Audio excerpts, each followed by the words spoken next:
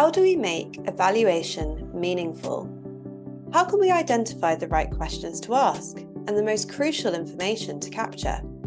How can we give our participants valuable experiences and the space to express themselves?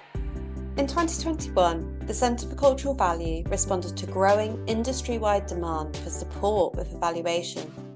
The result was the Evaluation Principles, a collection of critical ideas that guide cultural sector workers through the process of evaluation. We developed the Evaluation Principles through an informed research process involving over 40 representatives from across the sector. We wanted to provide practitioners, organisations, funders, researchers and audiences with a best practice framework for learning and reflecting in evaluation. It's been 2 years since we first launched the Evaluation Principles, so we wanted to check in. In this new podcast series, we'll be talking to people in the cultural sector about the principles and how they found using them in their work, focusing on 3 specific principles that we feel need deeper reflection.